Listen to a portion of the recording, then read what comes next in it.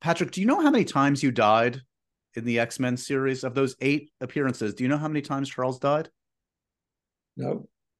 4. That is a horrible ratio. You died 50% of the movies you appeared in. I don't know what does that say, Patrick? I don't know. I don't know. But I do now have every confidence that he's still around. Prepare your ears, humans. Happy, sad, confused begins now. I'm Josh Horowitz, and today on Happy, Sad, Confused, I don't know how this happened, but I'm clearly doing something right. Patrick Stewart is on the show for the 4th time. He has lived a remarkable life on the stage and, of course, in the X-Men and Star Trek series. He chronicles it all in a fantastic new memoir, Making It So. I am so thrilled to welcome back to Happy, Sad, Confused, Patrick Stewart, sir. Welcome. Thank you, Josh. I'm very happy to be back. When we last spoke, it was a little bit of a different atmosphere. It was the chaos of you and your Next Generation friends, your Star Trek Picard friends on a live stage. I would imagine that always devolves into chaos, glorious, wonderful chaos when you all gather together. Yes. Well, it could be damaging chaos if they were not such a smart, likable, and very committed group of people. I learned so much from them from season 1 when I wasn't altogether what I should have been.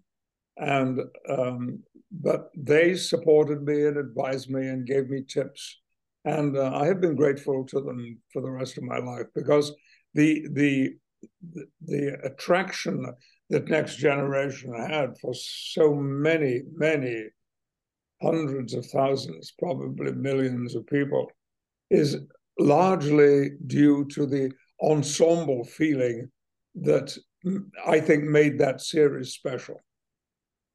Indeed. And I know you've gotten a chance to reunite with some along this press tour, Whoopi Goldberg, etc. I want to talk at length about this wonderful book. I have it here, Making It So. It's a fantastic read. I was just telling you.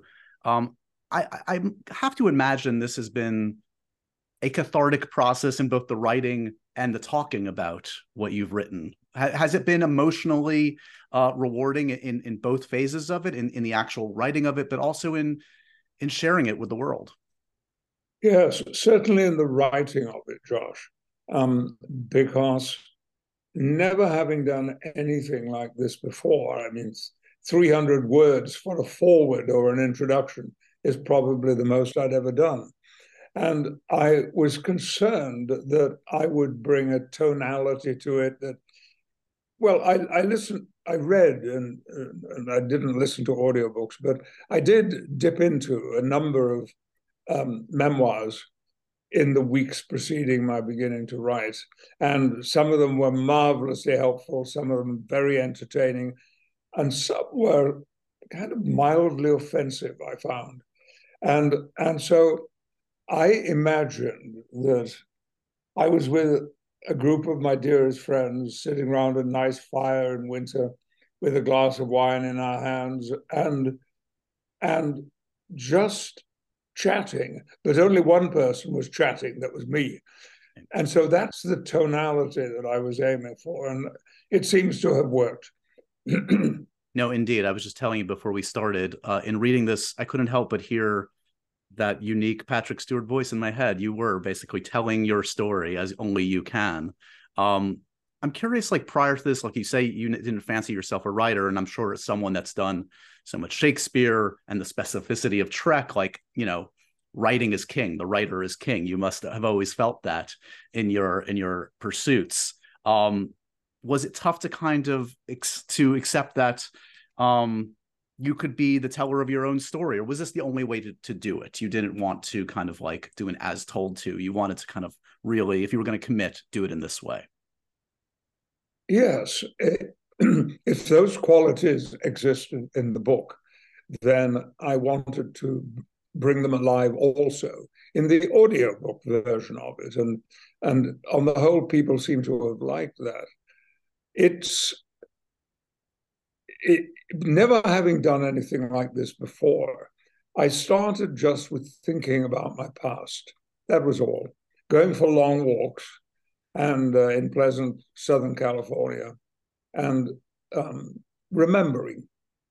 And I was astonished at how quickly a multitude of doors and windows began to open for me. Things about my childhood I'd never reflected on before.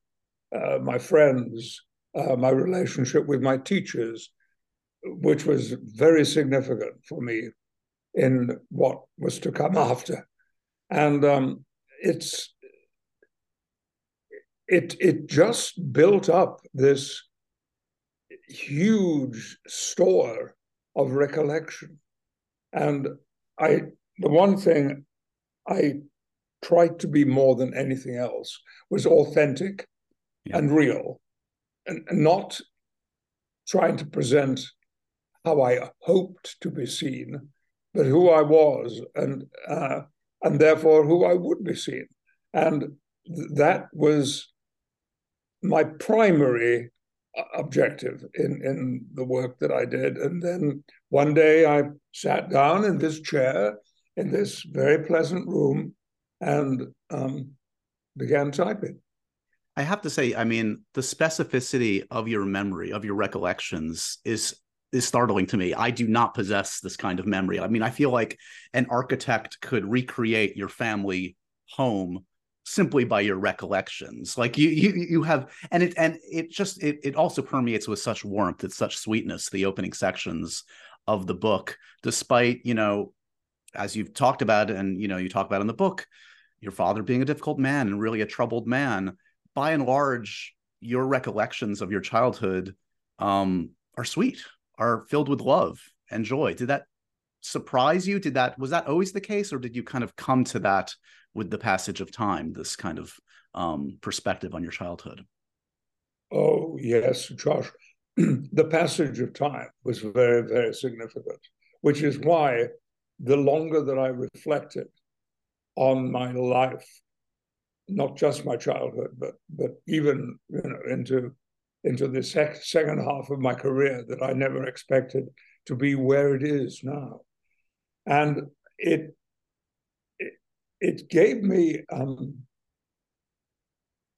more courage than I thought I had to speak frankly and honestly about my family, my home life, my friends, my teachers, my acting advisors, the directors that I worked with, all of whom made contributions, because I think many of them realized that in most respects, although people have told me that one of the things about my work that was always interesting was that it was intriguing. There was a sort of contradiction about it. You know, how come with no education, no social background, no comfortable home to invite all your friends into, could all these other things have come about? So I had plenty to think about. And no running toilet, let us say, too. No toilet. I mean, this struck a nerve with me. I mean, you know, you have some years on me, but I still was startled by that fact. That is, we had no bathroom and no toilet, except what was called the outside one. And there was a red brick block with dustbins in the middle of it and two bathrooms not bathrooms, toilets at either end. There was no electricity, no power in those rooms. So in winter, this also, each one of these little brick rooms became my study, became what is now a little more comfortable here. And I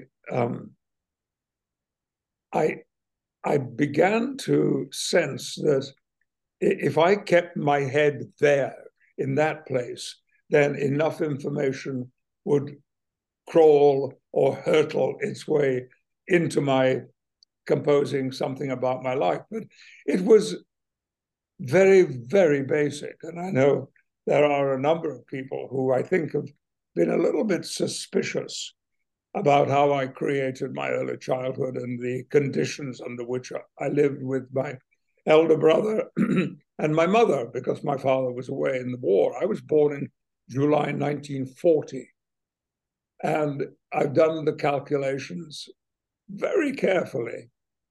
And I believe that it's more than possible that I was conceived the night before my father went to war in October of 1939. And of course, although he came home on leave once, so I was told, and there is a photograph of him holding the baby Patrick in his arms, I didn't really get to know him until the end of the war in 1945, right, when he was demobbed and came home. And that's where the problem started. Yes, and you know, you've been very open about this, and kind of like, you know, it's important to be open, I think, about these kind of topics. This is a man who suffered from what we would now call PTSD, and obviously had severe repercussions from that. And unfortunately, they took out on your wonderful mother. When you think back to your dad now, is it with a smile? Is it with sadness? What are the overriding emotions when you think about your father? Well, smiling and sadness can go hand in hand. Sure. And I don't feel the rage, the fury, the fear that I experienced as a child. Instead, I see my father now in the context of what I learned about his military career, because I know quite a lot about it and have even talked with people who knew him when he was a soldier, and how he felt about that, and how he felt about coming home and finding his life being transformed from regimental sergeant major of the parachute regiment. He was the most senior non-commissioned officer in the entire regiment, a regimental sergeant major.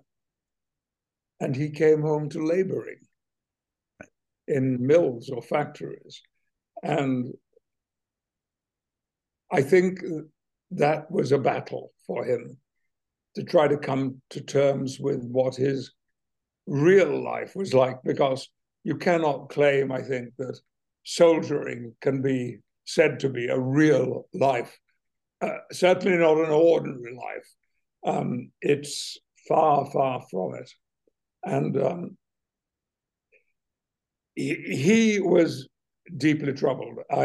It was while standing on a spot in Western France that a historian said to me, I can tell you with absolute certainty that where you're standing now, your father stood in 1939 and maybe the beginning of 1940, before Dunkirk actually happened. My father was caught up in that invasion by the British Expeditionary Forces, but it was a failure. And everyone was on the run, those who could run, and those who had somewhere to run to. So my father didn't actually see Dover. He had passed through Dover once before, but he was in a harbor town south of Dover, and he was on the last ship that left. And when his ship sailed out of the harbor, the Nazi soldiers were already in the outskirts of the city. So he was a very, very lucky man in that respect. And I know he knew that he was lucky, but still his disappointments as to how his life eventually became after I think he loved being a soldier. Right. And he embraced authority. And and when it came to playing Jean-Luc Picard, I had him to access because, oh yes, I played kings and princes and prime ministers. Yet when I came to put my hands on the first script of Star Trek: The Next Generation, it was none of those earlier experiences of what I No, my father had, but it opened, as I've said already, it opened little doors and windows and gave me insights of as an adult of how my life had been as a child. Well, and I would imagine, accessing anger and rage that festered in your father. I mean, I think too, and I hope it doesn't trivialize it to kind of equate it to a moment in a Star Trek film, but I think about like Star Trek First Contact, one of my favorite scenes that you talk about with lightness, but it's a serious scene and it's an amazing moment where you kind of explode, that famous explosion. The line must be drawn here with respects to the Borg. I mean, that comes from somewhere. That's deep. Yeah, that's my father. Yeah.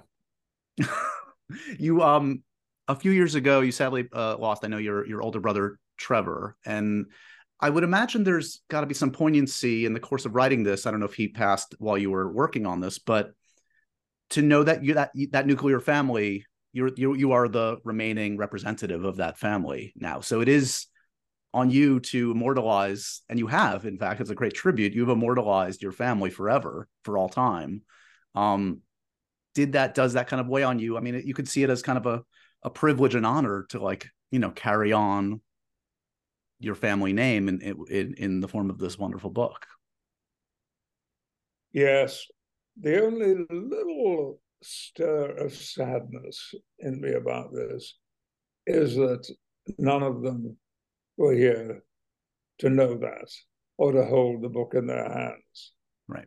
Nobody in my family, as far as I'm aware, had ever written like that. And I am now the oldest member of my family, of my generation of family anyway. My brother Trevor, who indeed, he passed away when I was in the second year of writing. And it was a pain and a profound regret and sadness that I was unready for. Yeah. And yet it overwhelmed me at the time. And it wasn't because, oh Lord, I didn't have a senior member of the family I could now turn to and ask for advice. Now they were turning to me and asking for my advice. Right. And that has been challenging.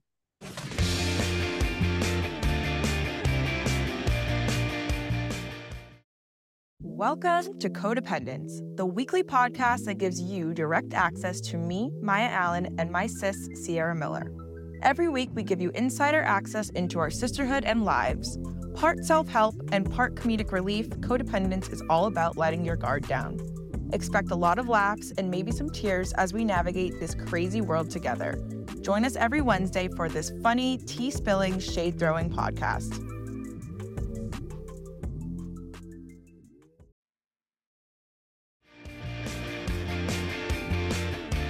It is a book and a memoir about family. It is also about a love of the arts, and particular theater. Theater just permeates your life. It always has. It always will. You talk at length about, I mean, there, huge sections about, repertoire, traveling theater, the Royal Shakespeare Company, your aspirations early on. And your aspirations, correct me if I'm wrong, film and TV wasn't even on the radar. You were happy. You would have been thrilled and happy. The Royal Shakespeare Company was the end all be all for you growing up, I take it. Oh, yes. Entirely so. It's not that I didn't have an attraction for film.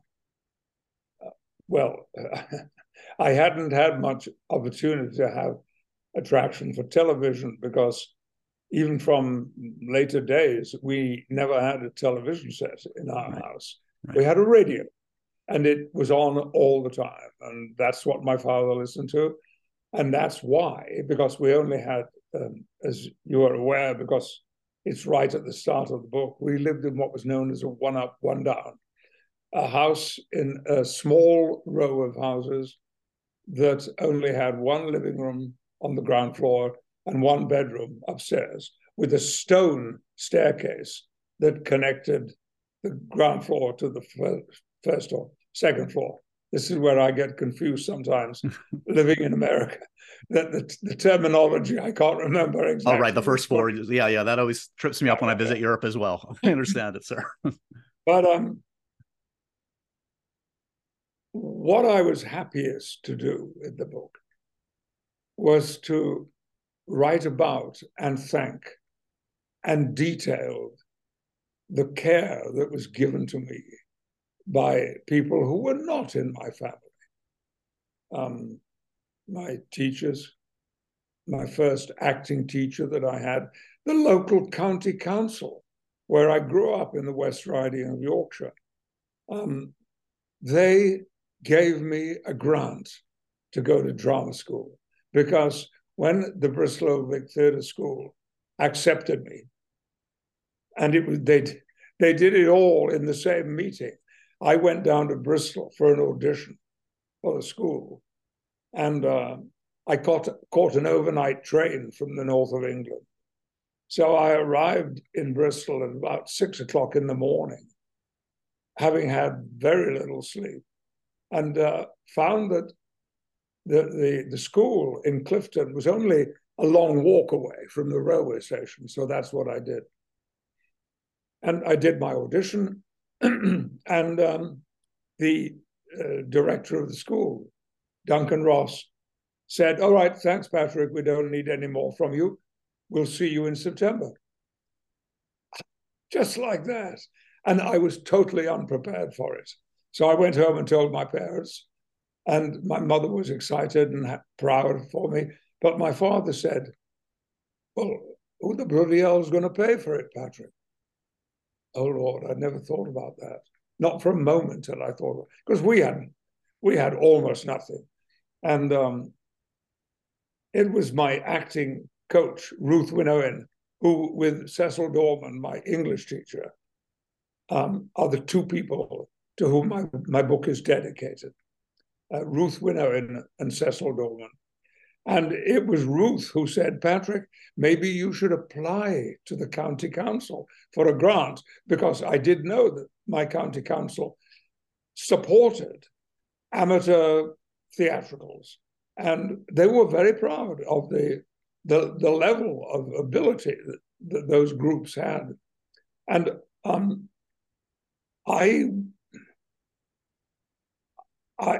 I still felt, because I didn't go to grammar school, I wasn't academic. I'd been to what was called a secondary modern school, which meant that basically the teaching prepared you to work in a mill or a factory or, oh my Lord, in the coal mines. My town was quite a big coal mining town, and my father had worked as a young coal miner when he was 14. But his mother pulled him out. You see, I nearly said mother. It's when I start talking about my background that it just comes forward, and there I am,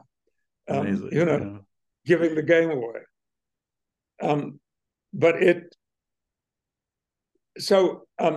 I made an application to my county council for a grant for higher education. And when I met with them, it was 8 men in suits sitting behind a curving table. And each one of them had one question. And whether they'd agreed this in advance, I never found out. But the very last person to speak, who I think was the chairman of the group, said, "Now, just a minute, Patrick, tell us. Supposing we give you this money, and it's going to have to be a lot to pay for your education and your clothing and your living allowance. I mean, what are we going to get out of that? I mean, what good is it going to do us?" Typical Yorkshire comments. There's a wonderful Yorkshire saying that I've always enjoyed. You can always tell a Yorkshireman, but you can't tell him much. It's all there. I told them, I said, but my intention is, and there was a certain amount of bullshit in this, you must understand, is that when I have got my education and I've got a degree or whatever it is they're going to give me, I will then be able to return to the north of England and give all of that I've learned to those people who were like myself. And in fact, that's pretty much what happened, because my first job just as an actor was in Sheffield. And so I felt that I kept that side of the bargain. I also have to say, I love all the backstage stories throughout this, and the kind of the demystification of the art of acting, and talking about some of these luminaries, whether it's, meeting Rod Steiger or Vivian Leigh, or I love the story, and I found so telling and revealing, of Ian Holm. I believe it was Iceman Cometh you were in a production with, and Ian Holm, one of the greats, right? One of the greats of all time.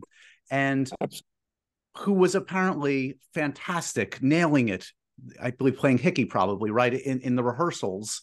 And then it slipped away. And I'm curious, like, for you, is that what acting is to you? Is it that ephemeral? Is it like you're kind of like on a knife's edge at all times, like between greatness and just collapsing?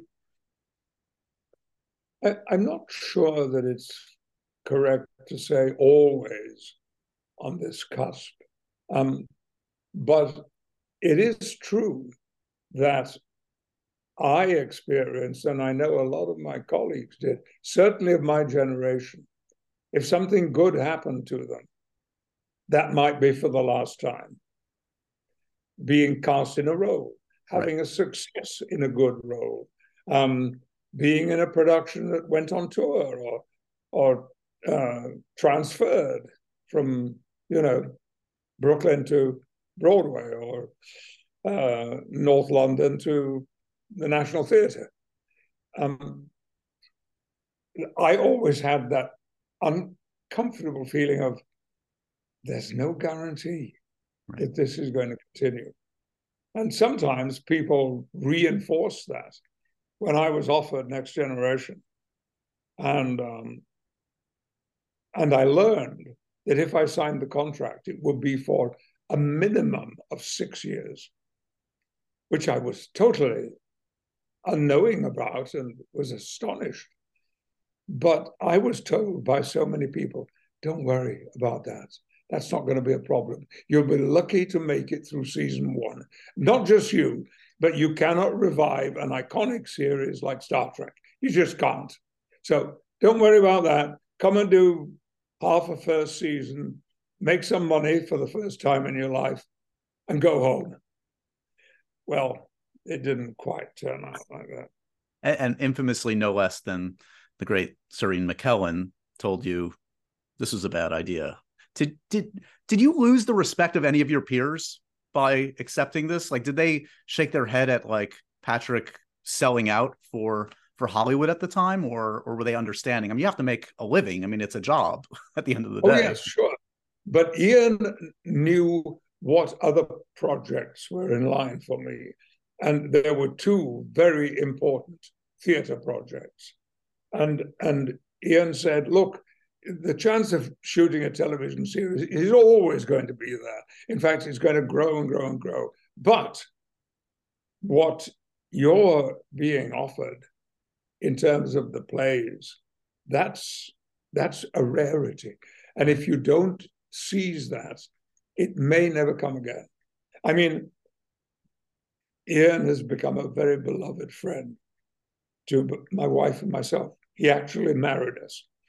I mean, he performed the ceremony, and he has played a vital role in my life and career. And he himself has admitted he was wrong in his advice. And I've heard him tell that particular anecdote about, he said, no, don't do it. Don't do it. But there we are. But it is also lovely that even in the course of Trek, you kept returning to the theater. And I've told you this before, but I'll say it again. As a young man, I of course loved Next Generation and loved your performance. And it, in no small way, got me to the theater to see you do A Christmas Carol when it was on Broadway here in New York. And of course, that led to a lifelong love of theater for me. That was a gateway for me. So, I mean, that, well, certainly. And I'm sure I am not alone, sir. I mean, was that experience, was that need to kind of keep returning to the theater throughout Trek what kind of kept you, while you increasingly, I think, accepted and enjoyed Trek for what it was as the years passed, theater was that keeping you kind of nimble and keeping you engaged throughout those years? Yes, I think it was. I had a great respect, which came from my father and my mother, for work. Yeah. And the work and how you did it would be a vivid and accurate illustration of who you were. And so I took that very seriously. And I think it helped me through the first season of Star Trek because it was challenging. Yeah. I was so unfamiliar with cameras and the practical means of making a television episode or a season. I was having to learn all the time. But I'm glad about that because the lesson about learning has never gone away.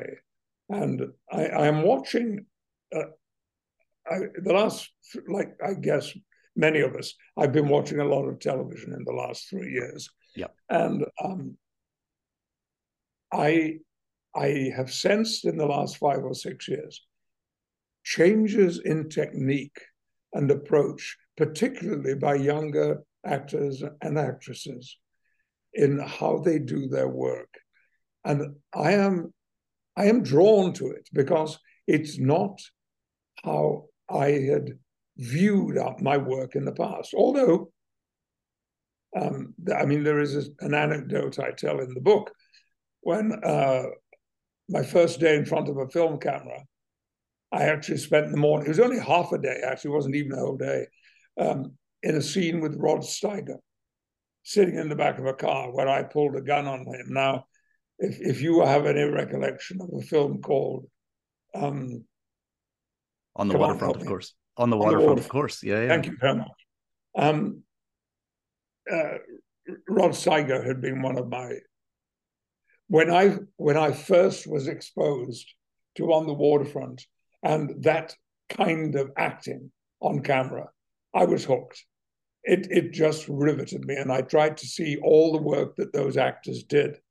But on that day, I was invited to have lunch and with him, and he said to me, "Patrick, there's one very important thing that I really think you should hold on to.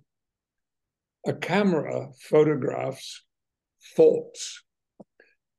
I had never for a moment given it any consideration. Acting wasn't about thinking. It was about doing and being, and raising your voice like I have just been doing now. And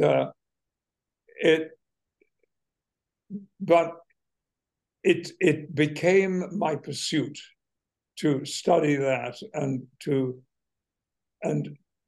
simply let my head come out in front of the camera and all my feelings. And that is happening to such an extraordinary degree with young actors these days that I haven't actually done any television work now for 2 years. And I'm hungry to start experimenting again.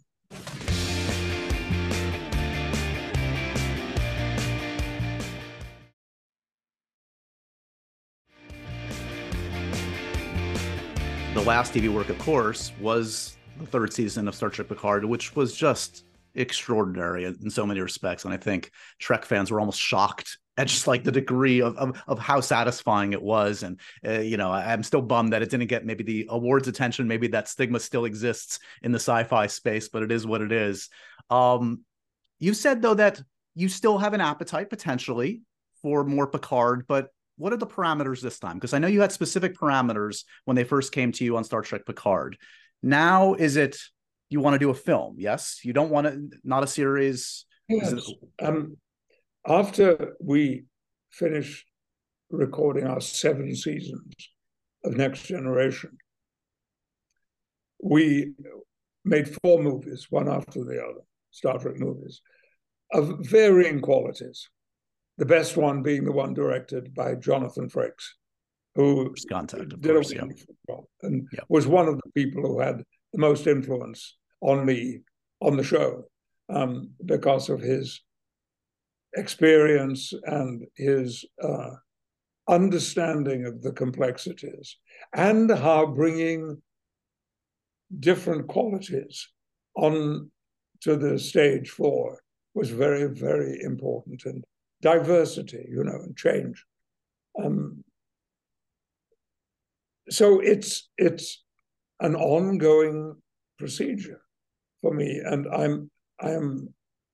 I heard only last night about a script that is being written, but written specifically with the actor Patrick to play in it, and I've been told to expect to receive it within a week or so, and I'm so excited because it sounds like the kind of project where the experimentation that I want to do will be essential for this kind of material. So something... It's good that at 83... Yeah, still learning new tricks. Yeah, exactly. Exactly. But it sounds like a little bit of a different take than what we've seen the last few seasons of Star Trek Picard. I know you haven't read it yet, but something a little different. Yeah. I mean, what was so interesting about Picard, and the main reason why I decided to commit to 3 seasons of it, was that Akiva Goldsman and talked to me about the changes that had happened in my life in the last 20 years. And he said, were there any? And I, of course, said, yes, lots and lots. And new journeys and new experiences and relationships. And he said, exactly. Well, that has also been Jean-Luc's experience. He's not the same man. He's no longer captain of the Enterprise. He was made an admiral. It became really desk work, which is not what he ever wanted to do. And now he's back at home, living on his vineyard, and seeming to be reasonably content. All that was an act. All that was Jean-Luc trying to pretend, as I think my father did, that everything was all right. Right. But it wasn't. Right. And so particularly the last season of Picard was extraordinary to perform, because I was continually being faced, because of the wonderful job the writers did, with a different man. I mean, there was one wonderful moment I really enjoyed researching, when Picard literally didn't know what to do, how to deal with this situation. He was stunned by it, and watching him having to cope with that realization of I'm old and I can't work out how to deal with this. It was a fascinating process. So I enjoyed that. I also, of course, want to mention your wonderful tenure in the X-Men franchise. 8 appearances, I believe, as Professor X, Charles Xavier. Patrick, do you know how many times you died in the X-Men series? Of those 8 appearances, do you know how many times Charles died?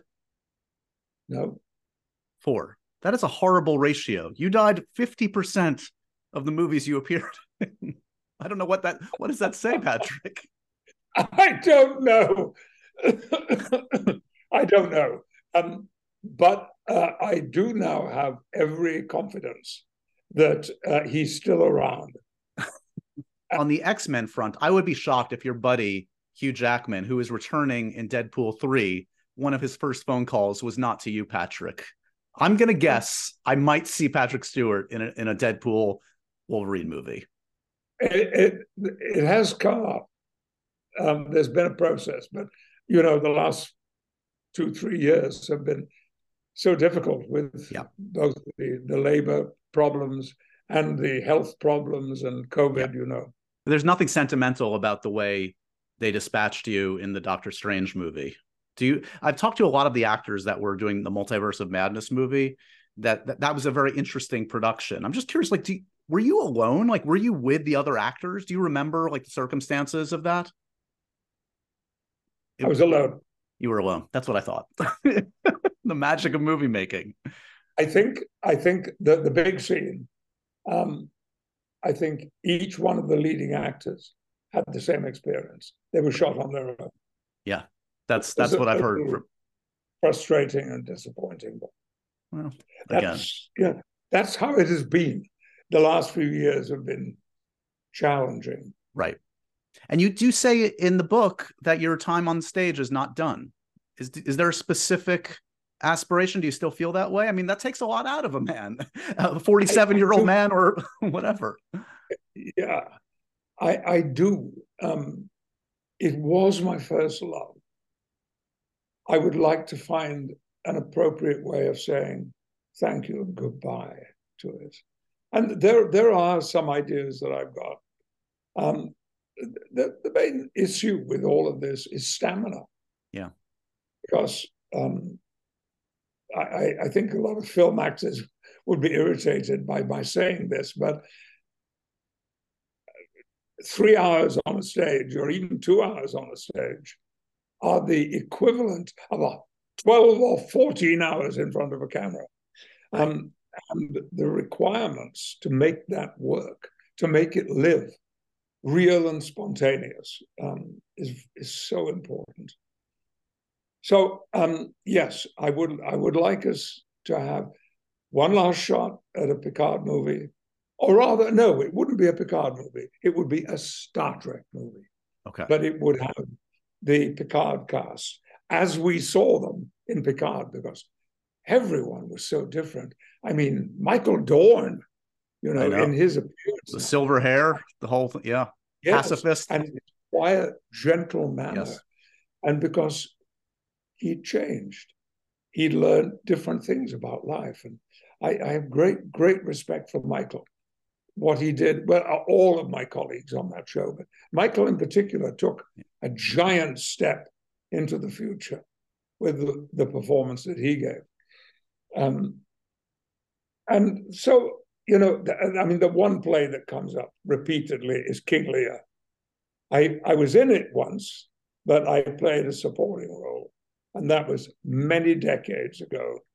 And of course, Shakespeare was always my primary obsession and love. And I walk every day, I get exercise, and I'm no longer in control of the Shakespeare that floats into my head, which is why I don't like having to walk with someone, because they chatter, and I just want my head to drift and pick up the rhythm at which I'm walking. And I know that will sound silly and no, you have a jukebox of Shakespeare in your head. That's quite a testament to the work you put in over the years, sir. It's amazing. Well, we'll see. Yeah. There's one director I would like. Well, there are two actually, but one first choice I would like to do the work with, and it will need to be a collaboration, and one that will have to keep in mind my stamina, sure, so that I can finish the job as well as start it. Well, I hope if that does indeed come to pass, it comes to New York. I'll be there, as I was at A Christmas Carol, at every stage in your career. Truly, congratulations on this. I'll remind the audience again, making it so. We all just heard a sample, like a tiny fraction of the wonderful stories of this gentleman's life. You've contributed so much to the arts, to people like me, helping inspire us for our love of theater and film and TV. It's always a privilege, sir. Thank you so much for the time, truly. Josh, thank you. That means a great deal to me, and I've very much enjoyed our conversation. Thank you. And so ends another edition of Happy, Sad, Confused. Remember to review, rate, and subscribe to this show on iTunes or wherever you get your podcasts. I'm a big podcast person. I'm Daisy Ridley, and I definitely wasn't pressured to do this by Josh.